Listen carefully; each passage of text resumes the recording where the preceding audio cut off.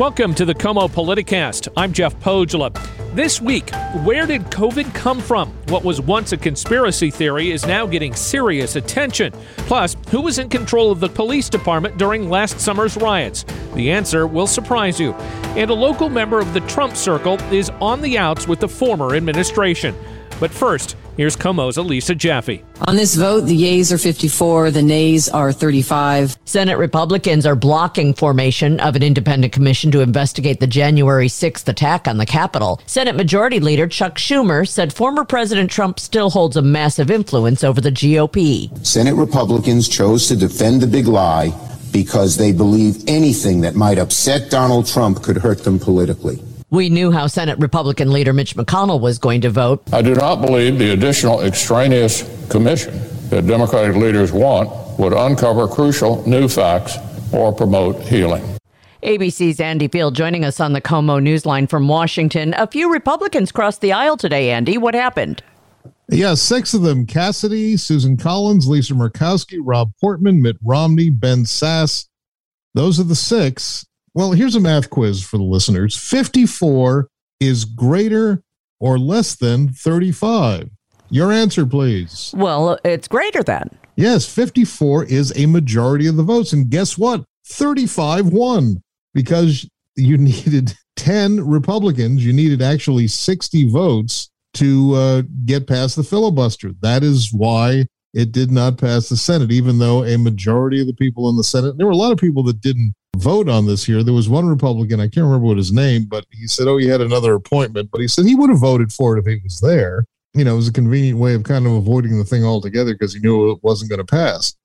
So where are we now with this bipartisan commission? It doesn't exist anymore. There will not be one between the House and the Senate. What will happen is that the Senate and the House will continue conducting their own little siloed investigations into whether the police had enough money, whether the Pentagon did its job.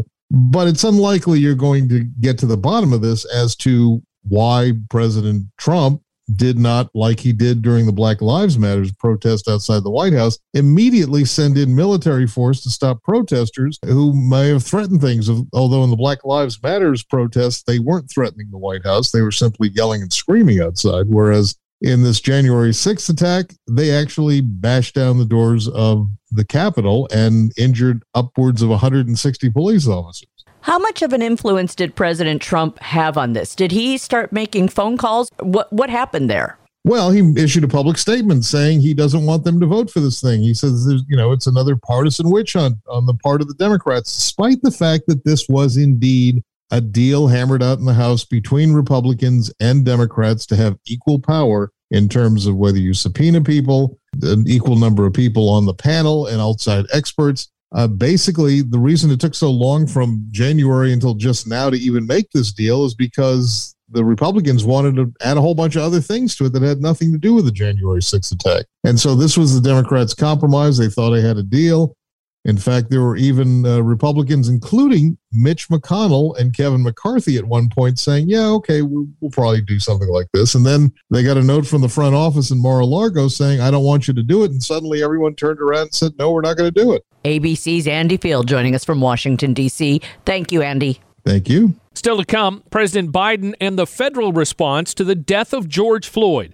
When the KOMO Politicast continues after this. Welcome back to the KOMO Politicast. I'm Jeff Pogela. President Biden meeting with the family of George Floyd at the White House on the one-year anniversary of Floyd's death. But beyond that meeting, Mr. Biden has yet to offer any concrete action for the family of the man whose death at the hands of a white Minneapolis police officer sparked a global reckoning over systemic racism and a movement for police reform.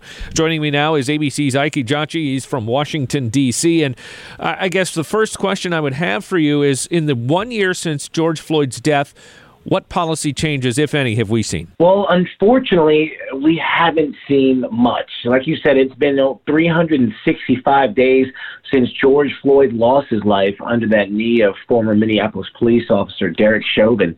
And we heard almost immediately a cry for police reform in the days following that. And today we saw George Floyd's family, including his daughter Gianna, who famously said her daddy changed the world. They all met with lawmakers on both sides of the aisle, including President Biden, just to see if they can have a private moment, according to White House Press Secretary Jen Psaki. And Representative Karen Bass of California, she's the chief author of the George Floyd Justice and Policing Act.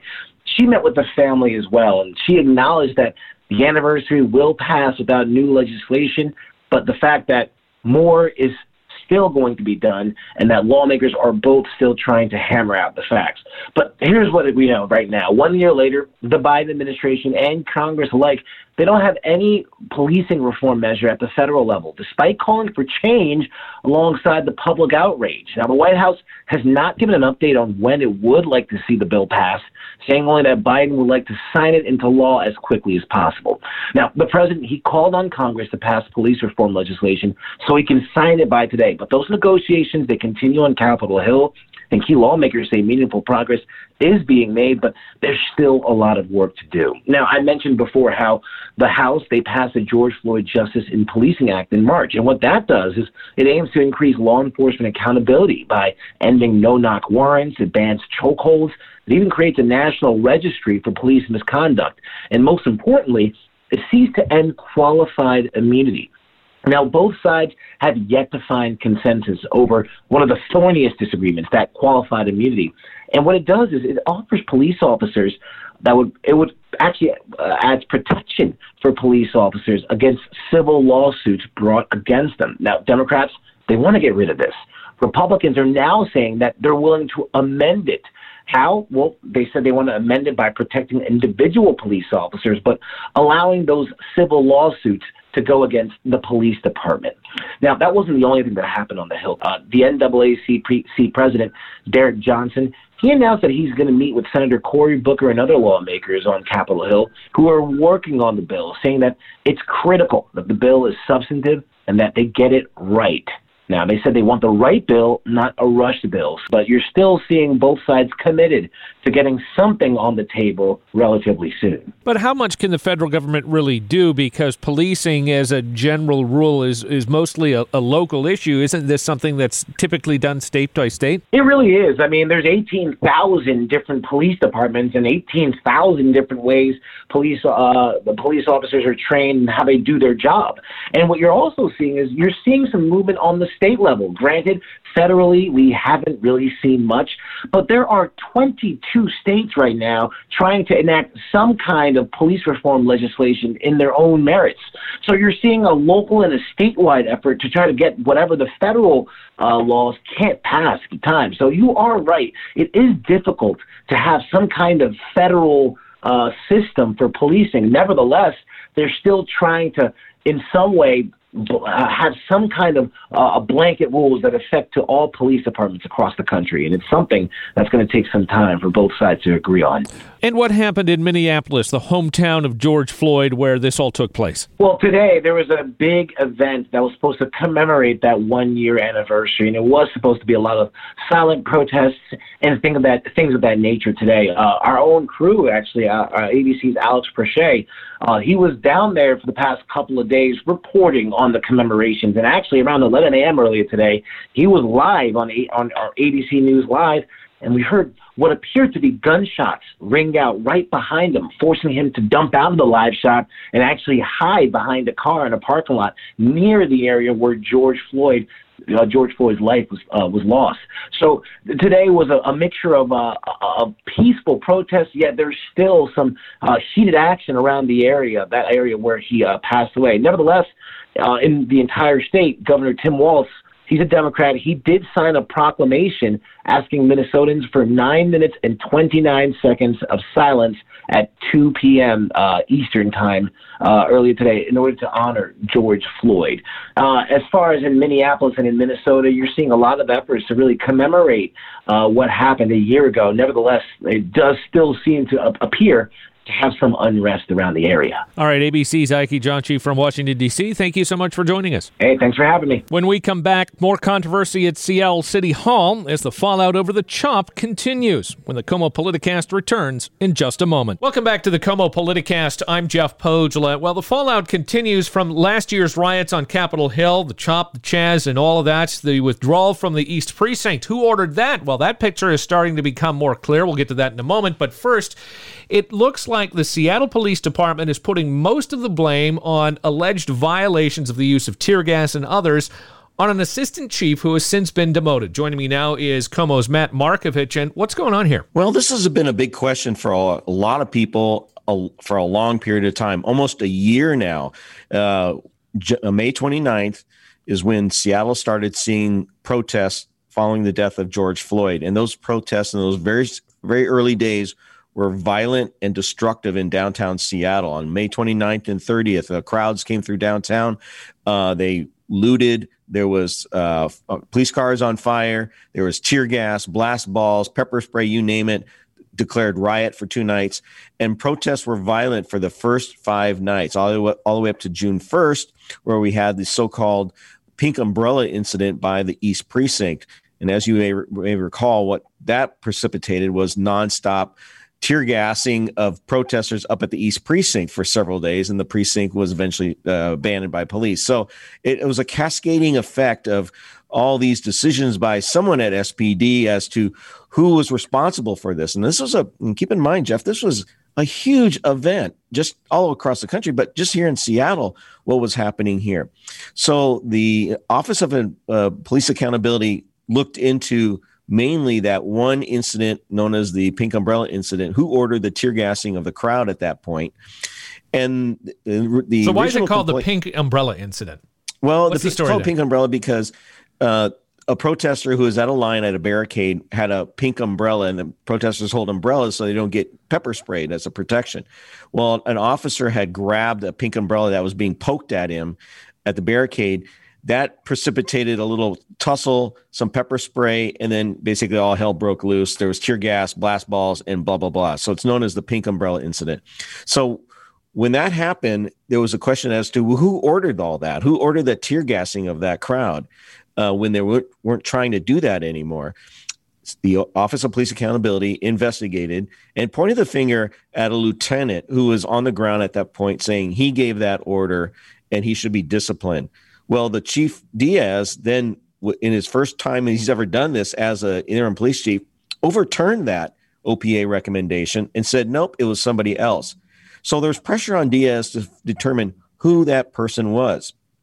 And then on Wednesday of the week, he came out and said, I have a person. I'm not naming him, but we at KOMO were able to confirm it was Assistant Chief Steve Hirjak, who had been with the department since 1993. He's the first Asian American put on the command staff by Chief Best at the time at SPD, the very first one. He was, at the time, was in charge of what the SPD called the Department of Homeland Security, their own little Homeland Security department.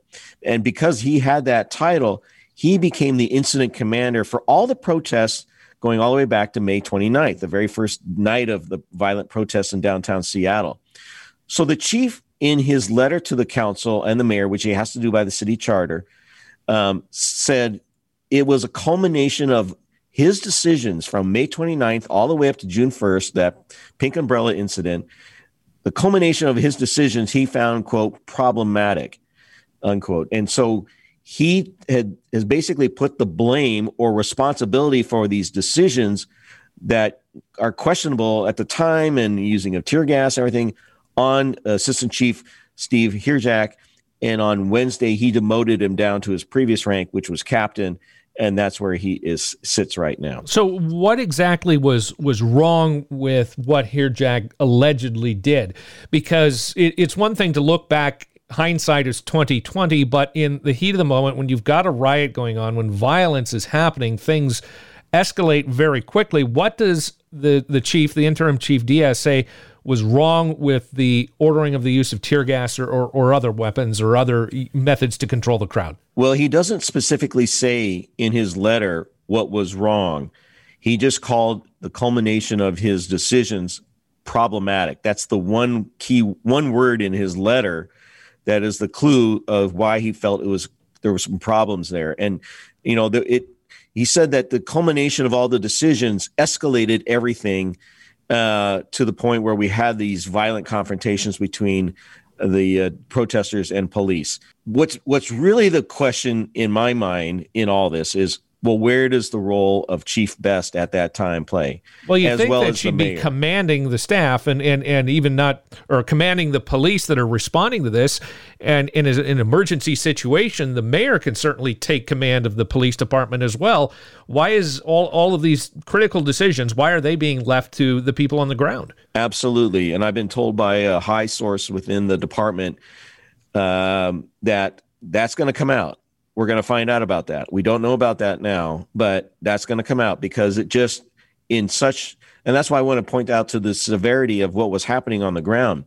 How can you not have a police chief making those key decisions, monumental decisions, even in the moment, involved in the decision-making of these things, and had an assistant chief do it over a period of several days where there was multiple protests happening at multiple times during the day in the city? But again, this comes back to what we talked about before, Jeff. We're missing text from Chief Diaz, Chief Scoggins, the fire chief, the mayor, that during this whole period, the communications they had on their cell phones, those texts are missing. And those are proving even more crucial now as we start learning more about the decision-making process. And this is all going to play a role in all those lawsuits now filed against the city about CHOP and the protests. There's a wrongful death with Lorenzo Anderson. It seems to be just compiling on. So even the decision that Chief Diaz made on Wednesday, demoting this assistant chief down to a captain and basically putting the responsibility for all these command decisions on him, that's going to play a role in these lawsuits. Is now this assistant chief going to be named in the lawsuits? Because that's what Diaz is saying. He's responsible for making some of these decisions, and it wasn't the police chief. So the interim chief, Diaz, is saying that it is this assistant chief, or now lieutenant, who has since been demoted, captain now, since he's been demoted, was the one that ordered the use of these crowd control measures that are so controversial. Do we know what the policy is for Seattle police? Is it under their policy, only the chief can order that, or is it the tactical commanders on the ground? At that time, the tactical commanders on the ground can do that. They had the latitude. It's totally different right now. You actually have to have the approval of the mayor based on state legislative law that just passed. The mayor has to approve the use of tear gas now. But back then, the person on the ground, the incident commander, did have the leeway to use all these methods that have been controversial ever since. So that was available to them. So in hindsight, I this is where I'm putting in what I'm thinking here, and this is not factual, but this is in perspective. In hindsight, can you blame someone for making all those tactical decisions over a 5-day period and not have the chief involved in this decision-making process and just leave it all to an assistant chief? Well, it sounds like he had the authority when he gave these orders. Now it's just a matter of, was the judgment sound, is what it sounds like. Is that a fair assessment? Yes, it is. And I think, I don't think this story is over. I really don't think this story is over. We're going to find out more. And we don't know how this now Captain Steve Herjak is going to respond about all this. Well, in the related story, we're still trying to figure out just who ordered the withdrawal from the East Precinct, because that was a result of all of these protests that went awry several days later. What new are we learning about that? Well, it comes from a candid interview that Chief Carmen Best did on May 7th that was released in the podcast called Reducing Crime on Sunday of the week. Chief Best had a sit-down lunch with the host, Jerry Ratcliffe, and who is a person who is a professor at Temple University who talks about police accountability, has his whole podcast about policing. And so she appeared on this and spoke for about a half hour on a variety of subjects, but she did talk about the decision to close the East Precinct, and he pressed that on her. And it comes down to what was new about this is that she said that she did not want it closed, and she reinstated what she had said before. It was a command staff decision. And then she said that, I think the most telling part was that she had a conversation with one of her assistant assistant chiefs, and she said that she did not want the precinct closed. She was not at the precinct at the time. She wasn't exactly sure what was happening at that moment. And then after she told the assistant chief, I don't want it closed. She hung up. The assistant chief hung up. And a couple hours later, they evacuated the precinct. And then she said in the podcast, like, what happened? Like, she didn't know that had happened. Again, how is the chief kind of out of the loop on something like that for closing a precinct during a protest? She basically supported afterwards now, saying that it wasn't her decision, but she felt that, the staff at the time felt that they were in jeopardy. They're being threatened. There was information from the FBI that there was a threat against that building, the precinct. And the culmination of all that, this command staff made that decision, which she neither supported afterwards after thinking about it or was against it. She was against it from the beginning. She didn't want it. But after it happened, she was kind of ambivalent as to whether it should have happened or not. So that's what's kind of new. And as you know, once they closed the precinct, CHOP was developed, and it all escalated from all these key decisions either made by Chief Best or another assistant chief at the time about the East Precinct. Again, a subordinate, the chief, is responsible for closing the precinct. And now we have what we're finding out from the interim chief now, another subordinate of the chief, an assistant chief, was responsible for ordering all this tear gas for the first 5 days and is responsible for the decisions there. Yeah, I mean, this just sounds just bizarre to me. And I am not an expert on the internal command structure of SPD. I'm not an expert on policing, but with 20 years working in the media, I think I can safely say that I'm an expert on how things tend to play in the public. And the perspective here is, without knowing those internal mechanisms, because the chief, the interim chief, and City Hall have been so quiet about them, it looks as if Carmen Best did not have control of her department. These decisions are being made either against what she had expressly wished or without her knowledge. I mean, that goes to leadership, doesn't it? I mean, again, this is how it looks. I don't know if that's how it is because we don't know what's going on internally. The city's very quiet about that, but it doesn't look good. It doesn't look good. And we're just now, this is almost a year after all this happened, that these little revelations are coming out about the thought process and the decision-making at the time at all these incidents. And they don't seem to have, the buck doesn't seem to be stopping at Chief Best at that time, which is, it scratches your head at that moment. Why isn't that happening? And again, in that same interview, Chief Best said that it took the death of Lorenzo Anderson, who was shot and killed inside CHOP on June 22nd. That was 22 days after the Pink Umbrella incident, for the city to finally start formulating plans to finally end CHOP.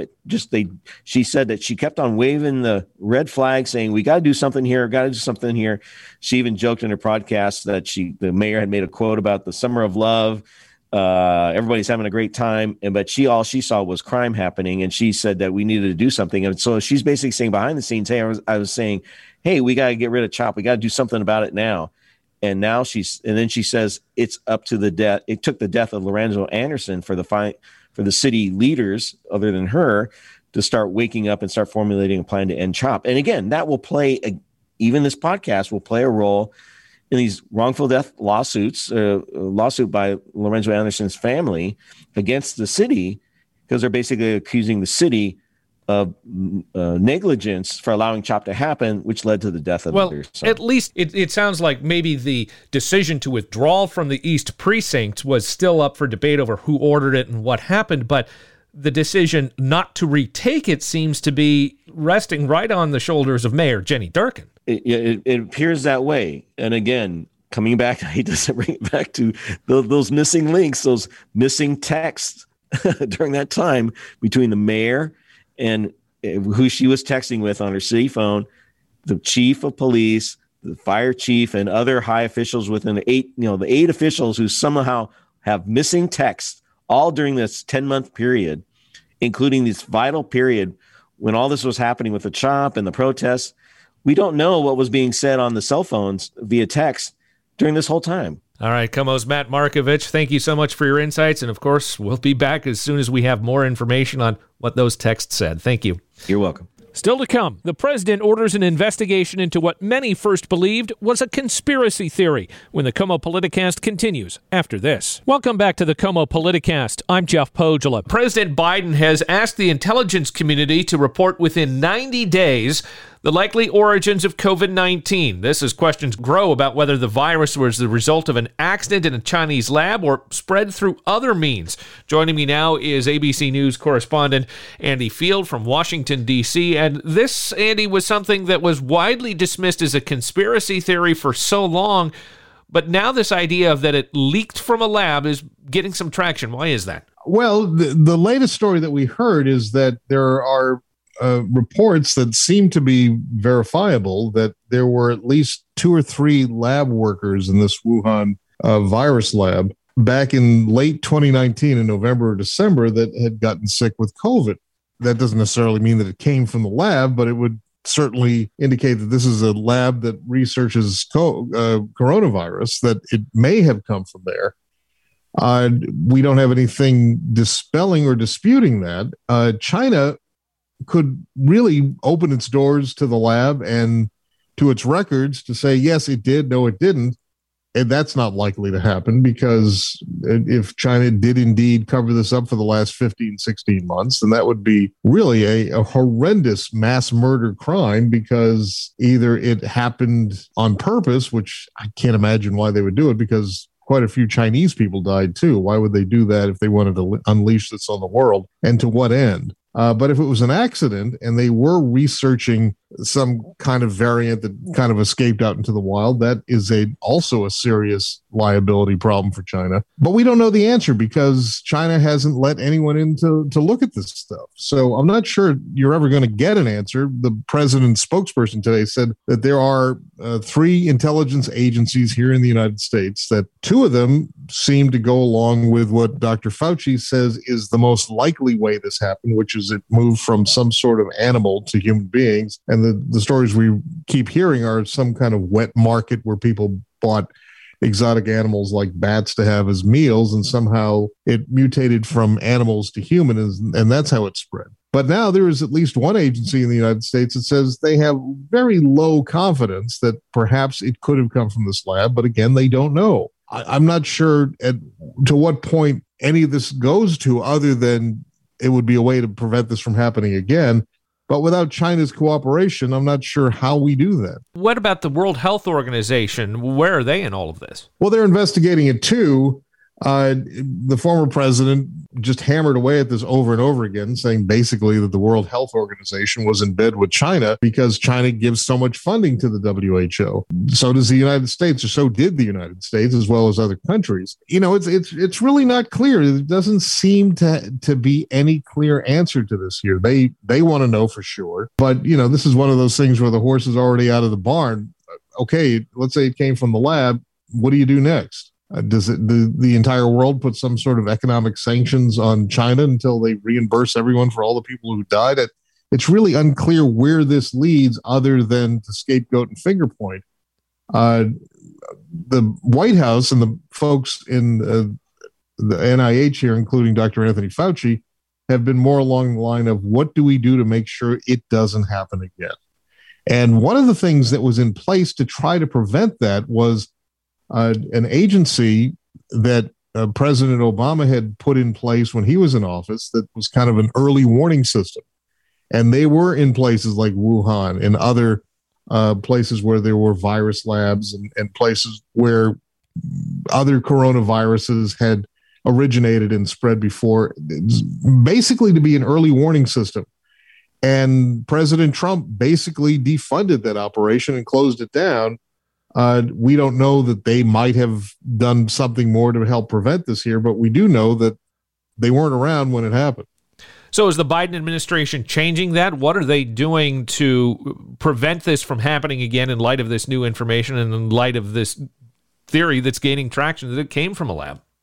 Well, the President Biden has said in the past, over the last few months, that he wants to put back that early warning system in place. I don't know that it's actually happened yet, or if it's even funded. But that's one of the things he wants to talk about. The other thing he's talking about, and really he's been focused more on trying to end this pandemic than prevent the next one, although he said that they want funding for it, and there was money in the COVID relief bill for that funding. He wants more of it to come in his next budget, that you have to be forward thinking. You have to be looking for where these things are happening. Remember the Ebola scare that we had a few years ago? And I think this was under President Barack Obama, where there was a case of someone who ended up, I think it was Houston, who got very sick, and just this chill of fear ran through the country. And I think we had a grand total of maybe 2 or 3 cases that somehow got into the country. There wasn't very many, and they were quickly isolated. But there was this chill that, oh my gosh, everyone's going to get Ebola in this country. It didn't happen in large part because they were able to isolate these very rare cases, and the fact that Ebola came from one place in Africa, and there weren't that many travelers from here. So we got very lucky with that. But in terms of this particular virus, COVID, we did not get lucky. That a lot of this got out of that country before we even know what it was or that it was a threat. And that was the problem, that had it been identified quickly and isolated in Wuhan, we might not have seen this last year and a half of just incredible pain around the world. Have we seen any suggestions from Dr. Anthony Fauci or any of the other virology experts about how we might prevent this from happening again? Well, again, the early warning system is one way of doing it. The other thing is research into these kind of RNA vaccines that we're already seeing. And, you know, this was really a modern day medical miracle that from the time it was identified to the time we started getting shots in arms in this country was just about a year, just shy of a year. And I don't know that we've ever seen that with a vaccine in this country. And it's all because of these messenger RNA vaccines that were developed to show that you could just put some kind of way to get the spikes on that protein that we've seen so many times and kind of develop an immune response in your body so that when you actually encounter COVID, your body could ward it off. And they think that there is some tremendous promise in that for all kinds of viruses, not just this, but you need funding to do that. We saw this was massive funding that went into this here. It didn't just happen because drug companies did it out of the goodness of their heart. They got billions of dollars from your pocket in your taxes to do these things. So do we want to prevent something like this from happening again? You've got to spend the money on research and development. All right, ABC's Andy Field from Washington, D.C., thank you so much for your time. Thanks, Jeff. Still to come, a Northwest member of the Trump circle is on the outs, and now he plans to sue when the KOMO Politicast continues in just a moment. Welcome back to the KOMO Politicast. I'm Jeff Pogela. In the first impeachment probe of President Trump regarding the president's dealings with Ukraine and his investigation into now President Joe Biden and his son Hunter, a local hotel owner proved to be a key witness. Gordon Sondland, who grew up on Mercer Island, served as U.S. ambassador to the European Union during the Trump administration. Now he's suing former Secretary of State Mike Pompeo and the U.S. government. John Hudson is covering it for the Washington Post, and he spoke with KOMO's Taylor Van Cise. John, what is Mr. Sondland claiming and demanding in this lawsuit? Sondland is claiming that Mike Pompeo, in the run-up and during and after Sondland's entire experience being a star witness in the impeachment hearings, that his legal fees would be compensated. He's saying that Pompeo essentially communicated 2 things. One, you are not going to be represented by government lawyers. You need to find your own private counsel. And B, those fees will be compensated in the end by the U.S. government. Now, that's not what happened. Sondland became one of the most surprising witnesses in the end because he ended up confirming the quid pro quo between Trump and the Ukrainians. And he also gave a lot of detailed information about how everything played out. He had all these firsthand accounts of what Trump said, what Giuliani said, and subsequently he racked up $1.8 million in legal fees. And he says after the testimony happened, and after he refused to resign, that his legal fees were never paid. And he wants either the U.S. government to cover those fees, or if the U.S. government won't, he wants Pompeo to pay that out of his own pocket. So what stuck out to me in this was that $1.8 million for attorney fees. It seems high, but then again, I've never been an ambassador to the European Union needing lawyers to testify before Congress. Am I reading this incorrectly, that $1.8 million is a lot for attorney fees? Well, you're right. Most ordinary citizens do not find themselves in the center of the eye of the storm of an impeachment hearing. And I asked his lawyers that same question, why is it so high?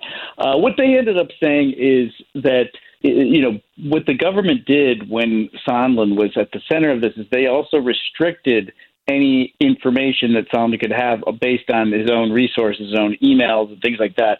And so it made it very difficult for Sondland's legal team to reconstruct and piece together all the date lines, the itineraries, all of the series of events that were necessary to prepare Sondland for a series of testimonies, televised appearances with which he had to really lay out what happened during that confusing time in U.S.-Ukraine relations.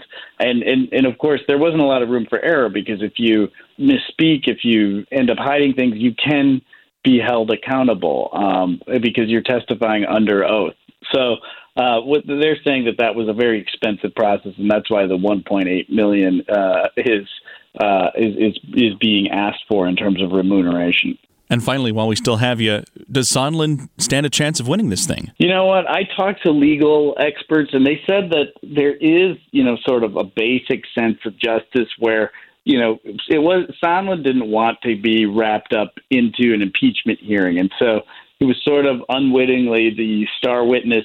And they said that, there should be a way to compensate officials who are just doing their job and testifying. But at the same time, the lawyers that I spoke to said that it is really sort of a long shot for him to either win against the government or especially win against Pompeo. John Hudson with us on KOMO News, reporter for The Washington Post. And you can always find John's stories online at WashingtonPost.com. Thanks for joining us today. That's KOMO's Taylor Van Cise. And that will do it for this episode of the KOMO Politicast. If you like the show, please leave a rating and a review in Apple Podcasts. And for more, be sure to check out our other shows such as KOMO News This Week, Life Beat with Marina Rockinger, and for health, wellness, and more, take a listen to the Fit Mess with Jeremy Grader. All are available at KOMOnews.com/podcasts or on your favorite podcast app. I'm Jeff Pogula. Thank you for listening, and have a good week.